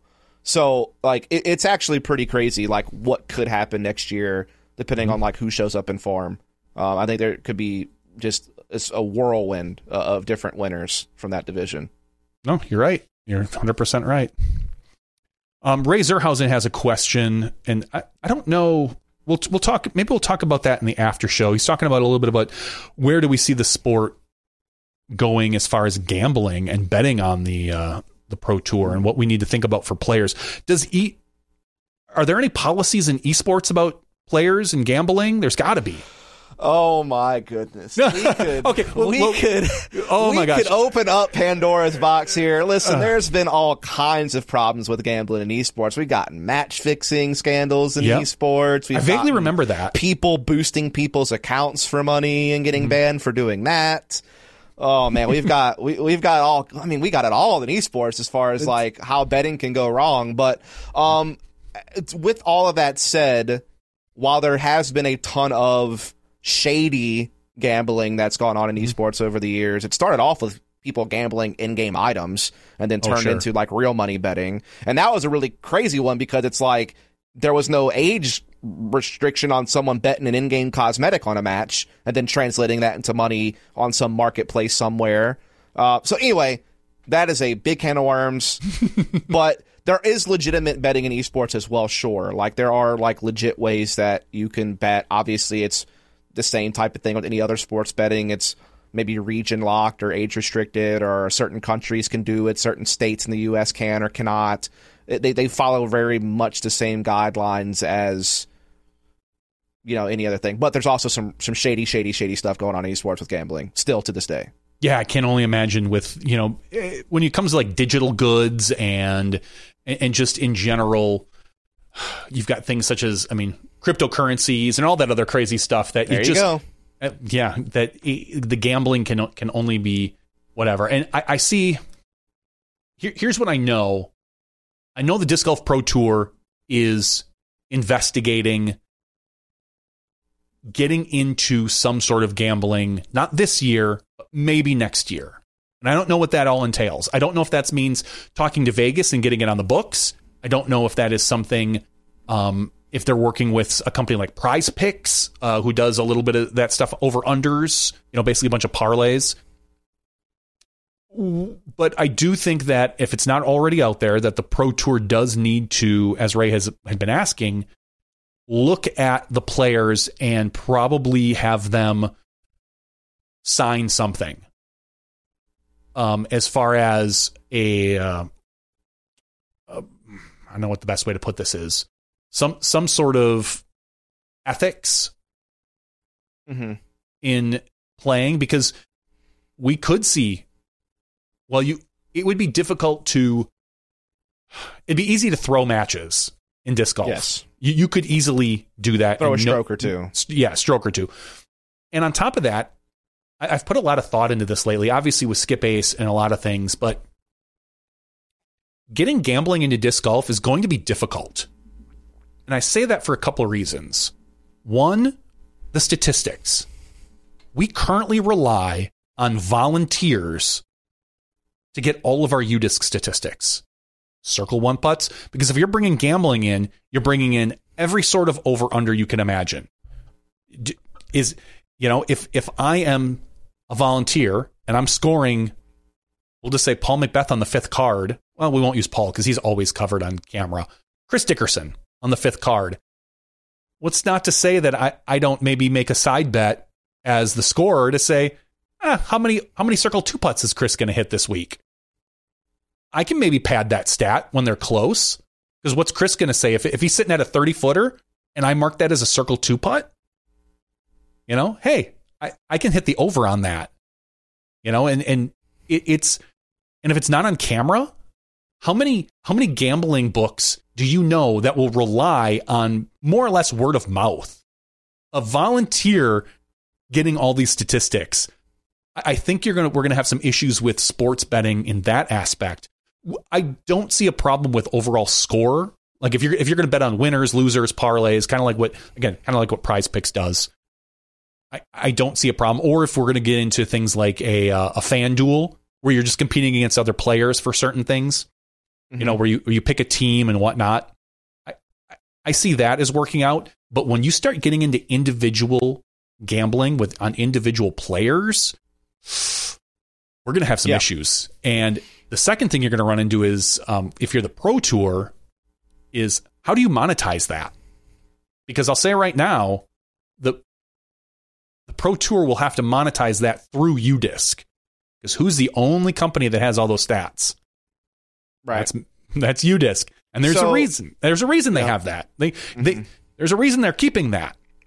You know, the Pro Tour is going to either have to come up with their own scoring system, similar to UDisc.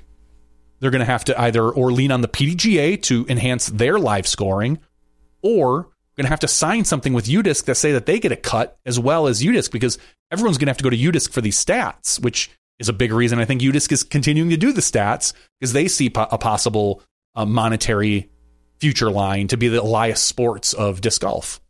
Yeah. So kind of my take on it is I think anything outside of overall score and placement is like too risky to have any sort of betting going on, because of what you've all said. Like, you don't know like how well these stats are being collected, how accurate they are, potential chances that it can be tampered with because it's volunteer based.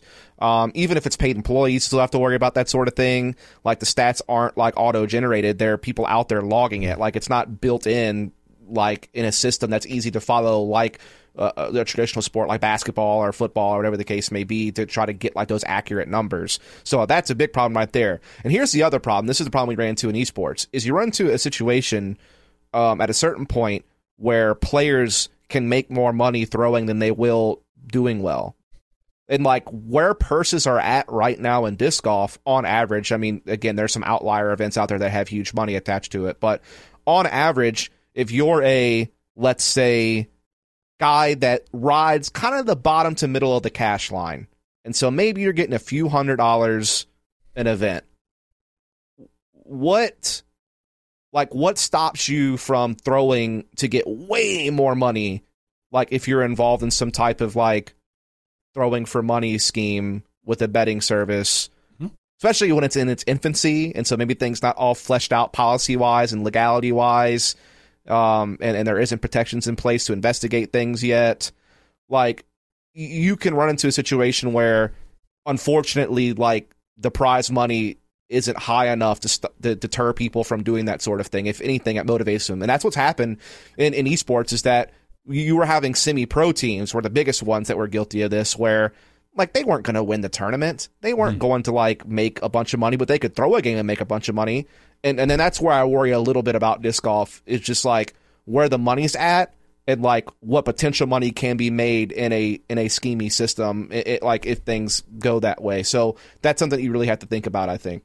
Yeah, there's definitely going to have to be, and it's going to be so hard to, I would love to know how golf takes care of it, because it's going to be so hard to monitor if we get into this aspect where you will be able to bet on individual players, right?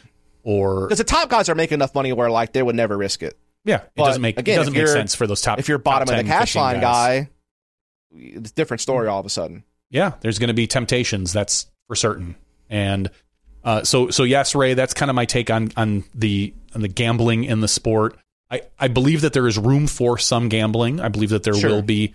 It's going to happen inevitably. Like I said, I hope at some point Skip-Base gets to that point where we can either spin off or have our own kind of FanDuel-ish type aspect where you can, put, and guess what? It's you and 50 other people. You all put in $1 and top half cash or top third or whatever it is, just that type of mentality.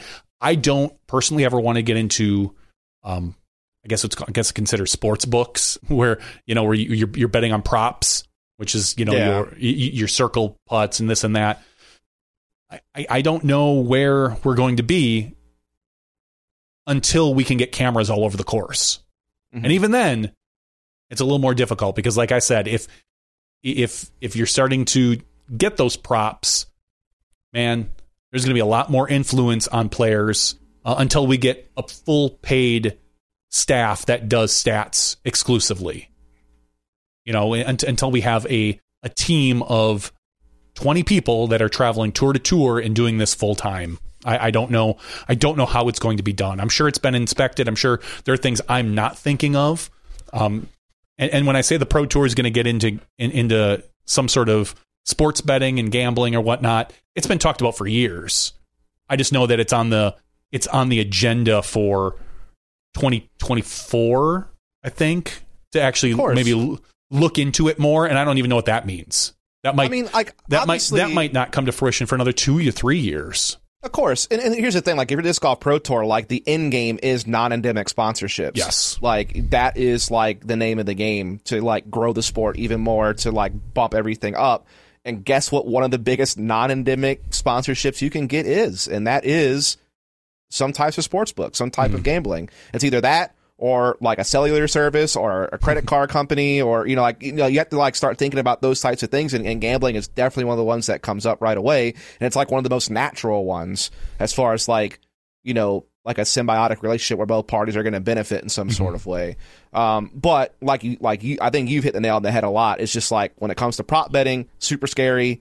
We don't have a way to make sure we're getting accurate stats for all of that, and then again, you got to think about prize purse sizes and like how far down the line are you going to allow betting to occur where you don't run into risky situations like that? So yeah, like I do think it's only natural that it'll happen at some point though. And fantasy is probably the safest way. Yeah, I think fantasy or DFS or whatever you want to call it, I think is the safest way to go about doing what we're going to be at some point doing in the next few years, whether that's through like I said, a service like Skip Ace or one of the other major huge services that will thing. Because there's a gentleman, I know I told this story a few years ago, that is part of a different community for a comedy podcast, and he actually does the books in Vegas for one of the hotels. And I reached out to him years ago and I said, hey, what does it take to get, or what would it take to get disc golf on the books, to actually be able to have lines? And he had said it would take years of data, as well as a consistent tour, because at the time I think the Pro Tour was only maybe 3 years old, so that they can look at, hey, this course plays this for this type of player, so we know how to put lines on these guys. We know where it's going to be. We know, we can adjust for this and that. And he basically said it would require a ton of data that I don't even know if we currently collect, but with the combination of UDisc and StatMando and the Pro Tour and all these other things, we're slowly getting there. It's just a matter of time. How does, take this year, or we'll just say next year, if there's a new spot on tour, a new course, how does a bookie judge that? We saw Prize Picks just flail and miss hard on a few of the new courses for that first round, and then taking into account weather and whatnot. And some of us made some decent cash doing that, betting against the numbers at Prize Picks. So we'll see how it goes in the future. I hope we continue to progress. I think it can bring in a lot of external money. All right, Dust, I think we're going to call it for the regular show tonight. We'll come back here for an after show. So if you have any questions or anything, please, by all means, post them to the board. And this can be anything related to disc golf or not. We've got a different voice on the podcast. So if you have any questions that maybe Dust can answer, I think I asked him this question before, but I got a different question for him. I got the same question for him, but we'll talk about it in the after show. So, anyway, thanks to Dust for jumping in here when my regular co-host abandons us over in Koh Samui. I think that's where he's at right now. This has been podcast episode 441 of the Smashbox TV. Stick with us, and we'll be back in just a few minutes for our after show. Have a good night, guys, and we'll see you soon. Thank you to our $2 and above patrons. Your name is listed below in the credits. If you are interested in being listed as a producer in the Smashbox TV credits and supporting this and other fine podcasts, please visit patreon.com/SmashboxTV.